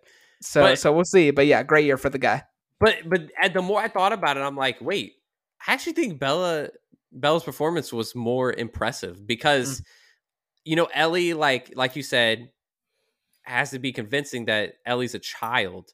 But I just think like Bella's performance as kid Ellie and then as like having to mature on the go, especially in the episode that's the flashback scene or the flashback episode of Ellie as a child in the mall with her best friend. It was just really, really good. Their performance throughout the show is just like it goes through so many waves and a lot. It's just a lot of high highs. So that's my vote. And with that, our winner for the best lead performance in a TV show goes to Bella Ramsey. So there you go. We are getting very close to the end, guys. Our last acting category is for the best lead performance in a movie, and our nominees are Chris Pine for Dungeons and Dragons: Honor Among Thieves, Chris Pratt for Guardians of the Galaxy Volume 3. Man, we just needed a few more Chris's this year, and we could have had a whole category. Brie Larson as Captain Marvel in the Marvels, Shameik Moore as Miles Morales in Across the Spider-Verse, Margot Robbie as Barbie in Barbie, and Tom Blythe as Jon Snow in The Hunger Games. Isn't it Cornelius Snow? Sorry, real quick. Jon Snow's Game of Thrones. You're right. I'm so sorry. I don't know why I said Jon Snow. Before everyone was going to come at you in the comments, I was like, let me fix this. I don't know why I said Jon Snow. Yes, Cornelius Snow. Dang, that's crazy. I can't believe I did that. All right. That would be a wild turn of events. I feel like I know where this one's going, but I will yield the floor to you, Trent. Yeah, I mean, I think when I talked about Dungeons and Dragons the last time we potted, I was like, he is the most underutilized Chris in Hollywood. Yes, and I stand by that take. Yep. You know, we put him in Star Trek when he wasn't really known, and he's great as Kirk. And then it feels like Hollywood kind of forgot about him, and it's unfortunate. Well, I guess the franchises did. Princess Diaries 2. That's true. There you go. That's where our generation probably met Chris. Actually, yeah, probably. But he's so good in this. There's a moment with his character playing the lyre that's like also one of the funniest gags of the whole year for me that I don't want to even hint at and spoil for Joseph because it's the hardest I laughed at one of the few things. Yeah, and Chris Pratt is so good at playing Star-Lord. I know really is. The internet like kind of had a debate like last year where it was like, doesn't Chris Pratt do just the Chris Pratt thing and it's annoying? And it's like, I can sort of see that, but like he's so good at doing the Star-Lord Chris Pratt thing. Yep. I'm really glad you put Shmi Moore on here actually, because my issues with the ending point for Spider-Verse aside, the arc for Miles as a character of like desperately wanting friends in the first one and the start of this one, and then being like, no, I'm so confident in myself and what I have to do that I'm willing to leave everybody behind. Yeah, is so good, and Shameik does it so well. But at the end of the day, I think I got to go with the performance that I think if it's somebody else, the movie doesn't work the same way, and I think that actually is Margot Robbie and all the stuff she does in Barbie. Yep. The moment where she like cries and she's like, that felt bad but good, and like she can't verbalize what like tears actually are, is like one of the best pieces of subtle acting that I saw this past year. Like re-listening to The Big Picture, they said that they were like, everybody's great in this, but I think if you take her out and put somebody else who doesn't live up to the moment, like the movie doesn't nearly have the emotional impact that it does. So yeah, I'm gonna give it to Margot Robbie. Love it. I love it. Joseph, how about you? Yeah, I'm like 100% sure Margot Robbie's going to win this one, but I haven't seen Barbie, so I'm going to give it to Shameik Moore. That's right. Okay, let's get a vote for Shameik. Yes. So, I mean, I think he's just so great as Miles Morales. He's so Miles good. Morales until Into the Spider-Verse is such a niche character. Yeah. Yep. And he's like brought him to life. Like everybody knows about Peter Parker. So, whether it's Tom Holland or Andrew Garfield or Tobey Maguire or 90s cartoon Spider-Man or 60s Spider-Man, everybody knows who Peter Parker is. And for him to kind of breathe life into Miles Morales, and you see his relationship like with his parents, with Gwen, not so much with Peter B in this one because they don't interact a whole lot. But like what Trent was saying of him growing into self-confidence throughout the course of the movie. Yeah, I think he's great. And he's the main character, so he should be the highlight of the movie. And he is. Yep. So yeah, I really enjoyed him. Yep. Great pick. Yep. I love it. He's fantastic, and yeah, I couldn't really add any more. I gotta also give it to Margot here. I mean, like what's already been said, what we've already said, like I don't need to repeat because it's just like she's just that good in this movie. She's so good. She is the heart. I mean, she's the heart and soul of this movie, and just she's incredible. She takes Barbie from being just like a fun summer blockbuster that people all go out and dress up to see, to being like something that will last in pop culture for a while. And with all of our votes in, doesn't really change the momentum much because Margot Robbie had this one in the bag. best leading actor in a movie goes to Margot Robbie. Nice. She truly had this one in the bag. Those are our acting categories. Now we can move on to the kind of big three like project awards. So we'll start in the animated category for the best animated project of 2023. And our nominees for this one are Spider-Man Across the Spider-Verse, Teenage Mutant Ninja Turtles, Mutant Mayhem, The Bad Batch Season 2, the Super Mario Brothers movie, Vision Season 2, and Scott Pilgrim Takes Off. Trent, I'll kick it off to you. This is another one where like I feel like I know where this is going, but also there are some like really maybe slept on hits in here. Yeah, I mean, Star Wars Visions 2, there was no standout episode to me like there was with Star Wars Visions 1, but it's still so cool to see what different animation studios in different countries and cultures bring to this Star Wars universe. I think it's just such a cool thing that Disney and Lucasfilm are doing, and I hope they keep doing it. So definitely want to shout that out. Teenage Mutant Ninja Turtles Mutant Mayhem, like I just smiled so much like in the theater when I saw this, like because it was just like I loved these characters growing up, and this was the first time that they felt like teenagers to me. I think I talked about this last time. Like Raphael sort of always had in other iterations like the anger issues of like a 40-year-old man, and for the first time it was like he was actually a teenager with the other turtles. So that's great.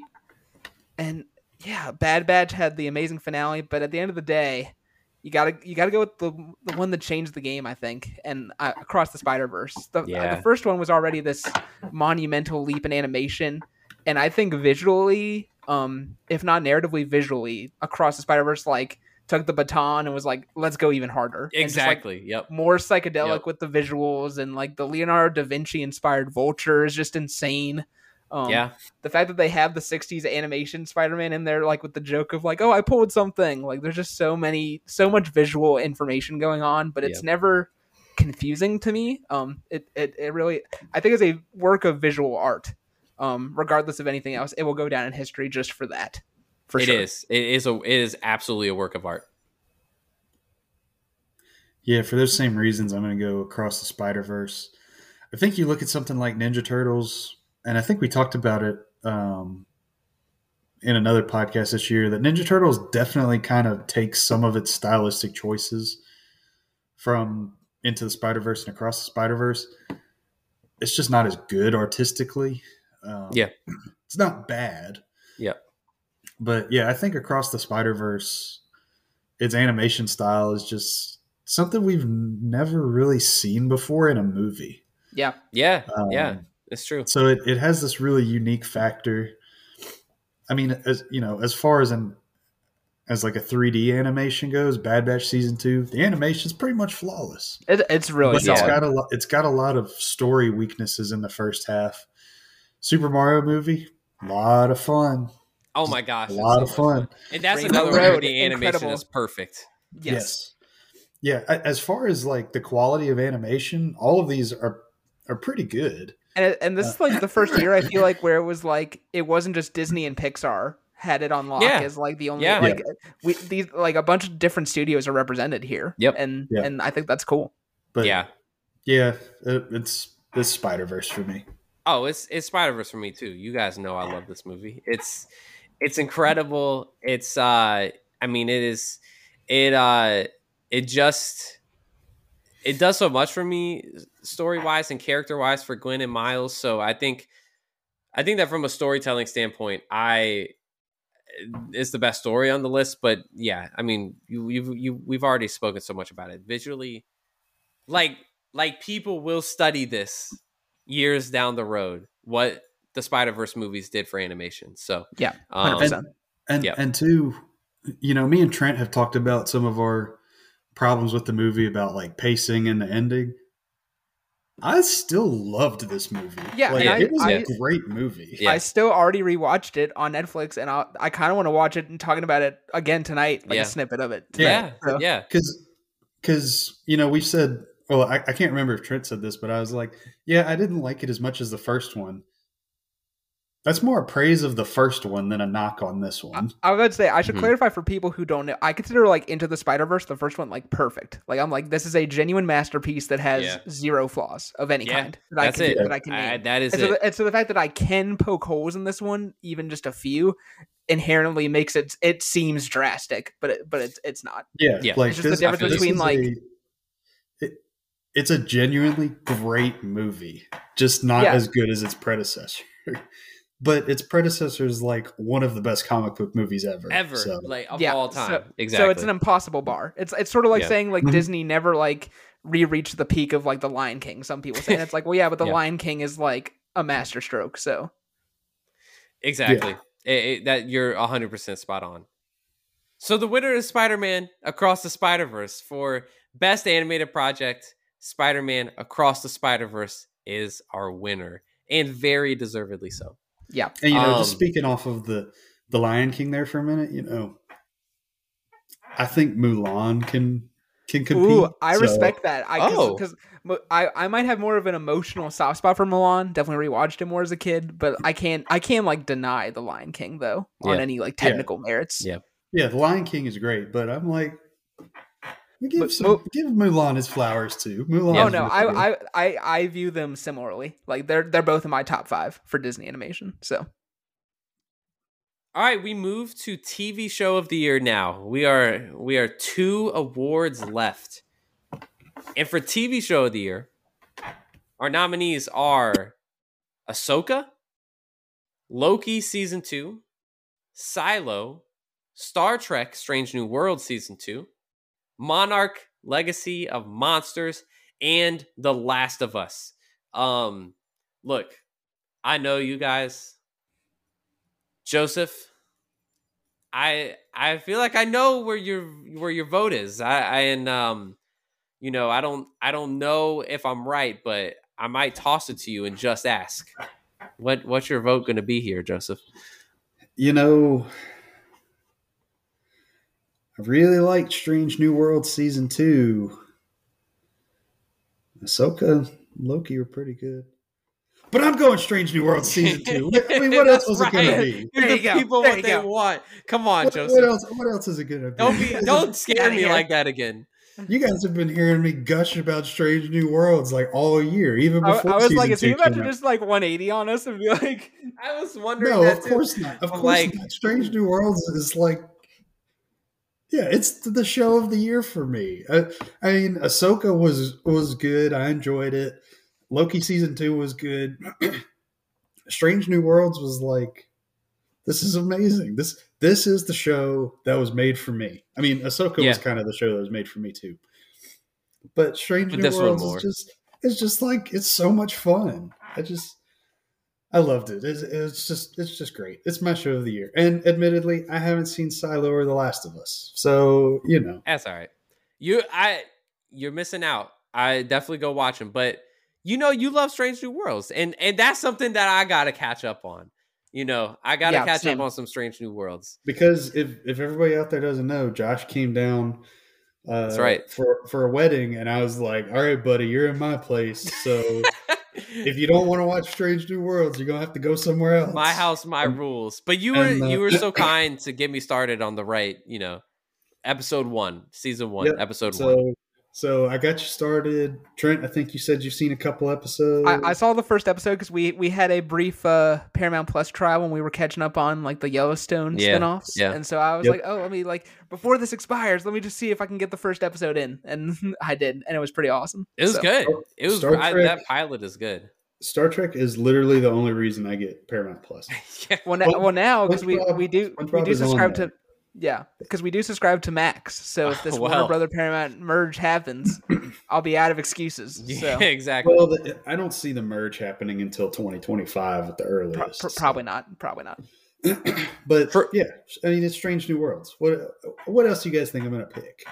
Oh yeah, I know what your vote is exactly. That's why I flipped it to you first. Trent, you want to? Before you give your pick and your reasoning, do you want to talk about Monarch: Legacy of Monsters at all? Because we didn't talk about that one on the last episode. Yeah, I appreciate it. Yeah. So yeah, this is part of Legendary's MonsterVerse that started in 2014 with Godzilla. Then we got Kong Skull Island, Godzilla versus Kong. We're about to get Godzilla and Kong. That's and right. This is a TV show set in that universe. The timeline. It's two timelines. Like one in the past when Monarch has an agency, which is this agency that's tracking all this Titan, as they call them, activity. And then in the present, it's sort of right after the Godzilla attack in the 2014 movie. Mm-hmm. And so this show sort of is like, how did Monarch get founded? What is Monarch doing now? And then in between, tying both these stories together, you have Kurt Russell and his son Wyatt Russell playing the same character, but in two different time period iterations, which I think is just such a unique experiment. And then this sort of family secret and legacy thing that I don't want to spoil for you guys, that sort of is a mystery tying the two together. And I think it's just such a smart ground level way of like, how do humans react to a seismic event like monsters running around and stuff? It's something that I sort of wish the MCU would do. I know we had Agents of S.H.I.E.L.D., but the thing that was always weird for me with Agents of S.H.I.E.L.D. was like they knew that there was superhero stuff happening, whereas this show is about how like real people, quote, react to it. So yeah, I think it's just really cool. Apple TV Plus is just on a hot streak of really solid television right now. I think if you are a fan of the MonsterVerse movies at all, I think you'll definitely like it. And I think even if you're not, it's just a really fun like mystery sci-fi, mystery show, kind of conspiracy theory show that really surprised me this year. I like that. That's intriguing. That being the premise is intriguing to me. Yeah. That said, I said all this great thing, and you've heard me talk about all these other shows. I can't deny The Last of Us. No, as a piece of television. Not. It's so good. Like, does it? Some people argue it's too literal of an adaptation of the video game, and it doesn't actually change. And it's like, I guess that's a thing, but like it's so good, and everything about it. There's not a bad episode. There's moments that like made me tear up. There's moments that made me scared. The recreation of like the monsters is so perfect. It's The Last of Us for me, 100%. I haven't seen it, but talking about that criticism that it's too much like the video game. Like, how many video game movies have we had, or video game movies or TV shows that are just like awful, like just absolutely terrible? Exactly. And then you get one that's actually good, and the criticism has always been, well, they don't stick to the story of the games. And then this one sticks to the story of the games, I guess. So. People will find a way to complain one way or another. And like, also to that point, not everyone played the game. I myself did not play the game, and it's my. I'll just tell you, it's my vote too. It's The Last of Us. Like, it's my favorite show of the year by far. Like, it just sometimes that's okay to appeal to maybe the audience that didn't, love the video game or watch or play all the video game rather. I think it's an incredible story. It makes me want to go play the video game, actually, which I think is a pretty, like, that's what you would want. I think as the creators of that game, you would want people to watch the show. You want that corporate synergy. Right, exactly. So, like, I love it. The performances are incredible. We've talked about it a lot already today. It's one of those things where it could be, if the second season continues in this vein, it could be like a show that pop culture in general talks about as like owning the moment of this like early 2020s. Like, I genuinely think there hasn't been a show that has this kind of potential to dominate, in a sense that it's fandom, but it's also just prestige TV, and it can cross over a bunch of different audiences. It's got staying power for sure. Well, especially since HBO, who's been like the name in prestige TV with Game of Thrones and all that stuff, but now Succession's over, Barry's over, all of these things. It's like this is the thing. This is the thing. Yeah, exactly. This is it. Like, this is their bread and butter now.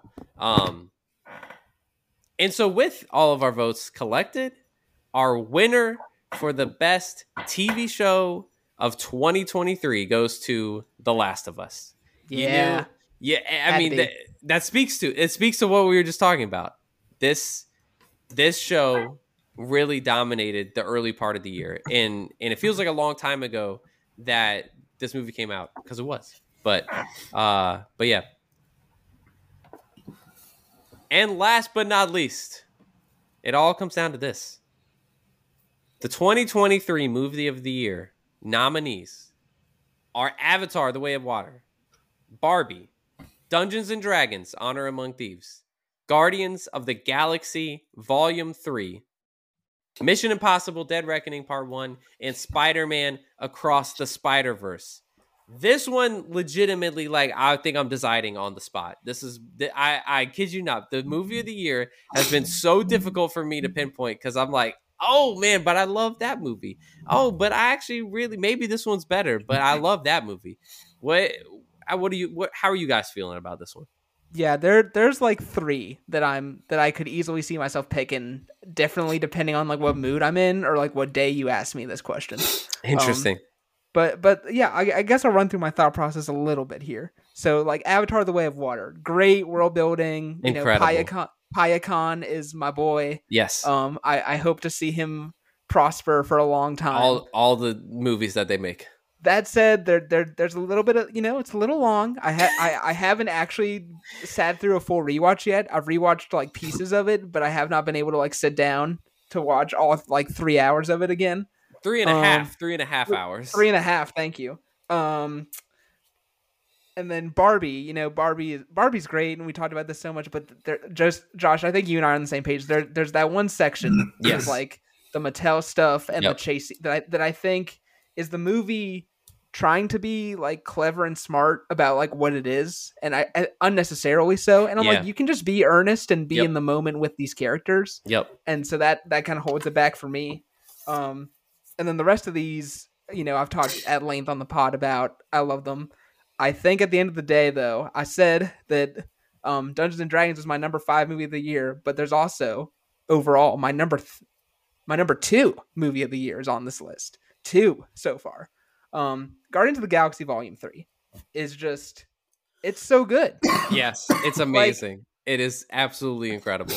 The sets, the villain, everything, and the fact that it's not better than, but it has more finality in some ways to it than even Endgame does. Yeah.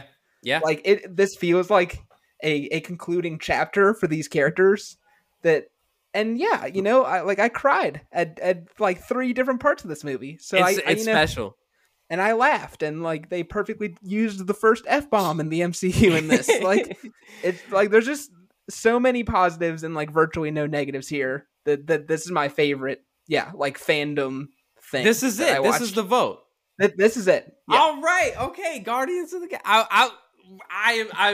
I'm in shock a little bit, Trent. I can't believe you diverted from your Lord and Savior Tom Cruise. This is that like my heart was like, Tom, I'm sorry, but you did like this is just part 1, and like we'll get you back in 2025.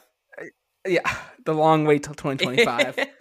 Like if I'm in a bad mood all of 2024, the listeners will know why. It's like, oh, Trent's thinking about how he could have been watching Mission Impossible right now, isn't he? He is. That's always on his mind. Wow. Guardians Volume 3. I love it. You've got a bunch of random Marvel shows to hold you over in 2024. That's true. We'll talk about that at another point. Wow. All right, Joseph, where are you going with this one? I'm going to go with Trent on this one. Wow. I didn't see this coming, guys. I did not see this coming. Yeah, I'm going to go Guardians 3. It's just like such a satisfying end. And it's so strange because it was a satisfying end and none of the main characters died. Even though they like desperately wanted you to think so in the trailers and in like the opening 20 minutes. Yep. And I think it showed that you can have real stakes in a movie and then have nobody die and not feel cheap. Yeah. Yep. Because I don't feel like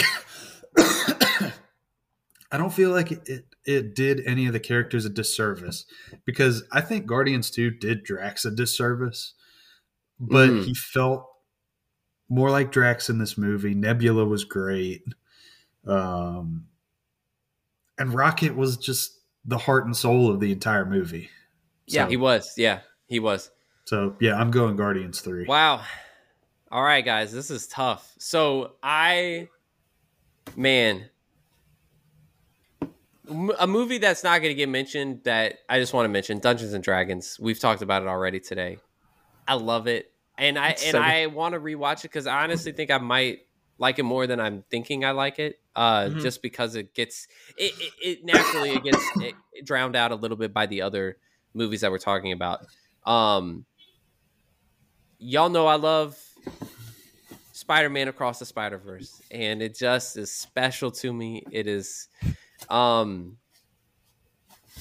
it's not perfect. It's not a perfect movie. I need to go back and rewatch it because I think just like my initial feeling in the theater was just so electric from watching that movie, and a lot of it is because of just the animation style, the way it's made. It really just like it is an intense feeling leaving that movie on the cliffhanger that it was.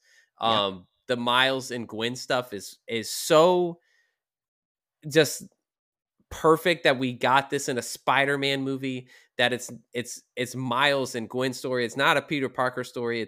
It's Miles like feeling the burden of being a child hero, and it's Gwen like facing the wrath of her father, but then like finding a way into her family when she's outcast by her father. In a sense, it's really, really cool. I love that aspect of Gwen's story. Guys, I'm gonna do something I didn't think I was gonna do though. If I really sit and think about it, and I think movie of the year, what like actually sticks with me the most in 2023, I loved this movie. It's also not perfect, but our whole conversation tonight has led me to make this pick. I got to give it to Barbie, guys. I mean, if you're saying objectively, like somebody talked about this, the big picture, they did their top 5 movies episode.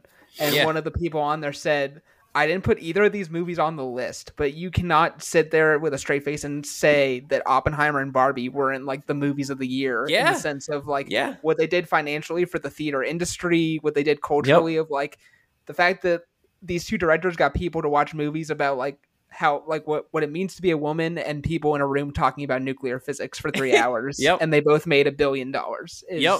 Like that's something. It's wild. They are the movies of the year, whether you like them or not. They are, but I happen to. Sorry, Barbenheimer was like the cultural thing this year, like the summer of Barbenheimer. Yeah, it was. Like Top Gun Maverick saved movie theaters, and then like Barbenheimer saved like the movie going experience. I think. Yep. And like talking like and they were talking about this in The Ringer a lot, where it was the first time in a while people remember like going to see movies in the theaters and then immediately going to get a meal afterwards and like talking about it. And like, oh, so what'd you think of that? And like, did that speak to you? And what made you cry? And what made you laugh? And like, it's just, So I'm not mad about that at all. But and the difference is like, this isn't just like, oh, it owned the moment, so I'm voting. Like, I love this movie. And I think they're like, that's what I'm realizing is like, oh man, like I remember when I rewatched it, I was like, oh, that there are some things here that I missed the first time that I don't like. But overall, the feeling is, God, that movie's great. Like it's just so charming and funny and sincere. Yeah. And I will rewatch this movie about 10 more times throughout my lifetime. I'm sure of it. So yeah, now that it's on Max, I'll probably rewatch it tonight. I was trying to get a rewatch in before this, but I didn't get to it. But I think this weekend a rewatch will probably happen. This is the time. Well, guys, that takes us to our end. Drum roll, please. The 2023 Movie of the Year awarded here on the Stinger. It goes to Barbie, guys. It's nice. Barbie is the people's choice. It's our choice at the Stinger. Barbie is our Movie of the Year. And with that, our award ceremony comes to a close, guys. We really grinded this one out, guys. 2 hours of intense heated debate. No, I'm just kidding. If you're still here at the end listening to this, you deserve like an extra little like medal, like just like gold star for gold star. Was it 2 hours of me begging people to go watch Strange New Worlds? Exactly. I got to talk about Mission Impossible a lot. Please, I don't want to be the only one watching this. we gotta convince HBO that we're worth keeping. That's really what it is. It's a plea. Guys, this was a blast. I love that we love this stuff so much. You know what I mean? Yeah. This is what, like, I love doing this episode. It's a great time to just reflect, look at all this stuff that we watched this year and talked about. And we can't wait to do it all again next year. So, as always, from me, from Trent, from Joseph, from all of us at the Stinger, like, thanks for rocking with us, guys. Thanks for listening to us all year long. And we're going to have some really fun content coming your way in 2024. We really are. We can't wait to see what the new year brings. And it's not going to be as full of content, but in terms of movies that are coming out in theaters, but we're going to be here to talk about what's out there, and we're going to be here to do more drafts and to do more Hall of Fame episodes and character studies and all of that stuff. Like, it's going to be a great time. We hope you enjoy your new year and know that we will be here in 2024 with a lot more to say. We got plenty more to cover. As always, subscribe to us wherever you get your podcasts. Subscribe to our YouTube channel. Follow us on Instagram and TikTok at The Stinger Pod. And we will catch you in the new year in 2024.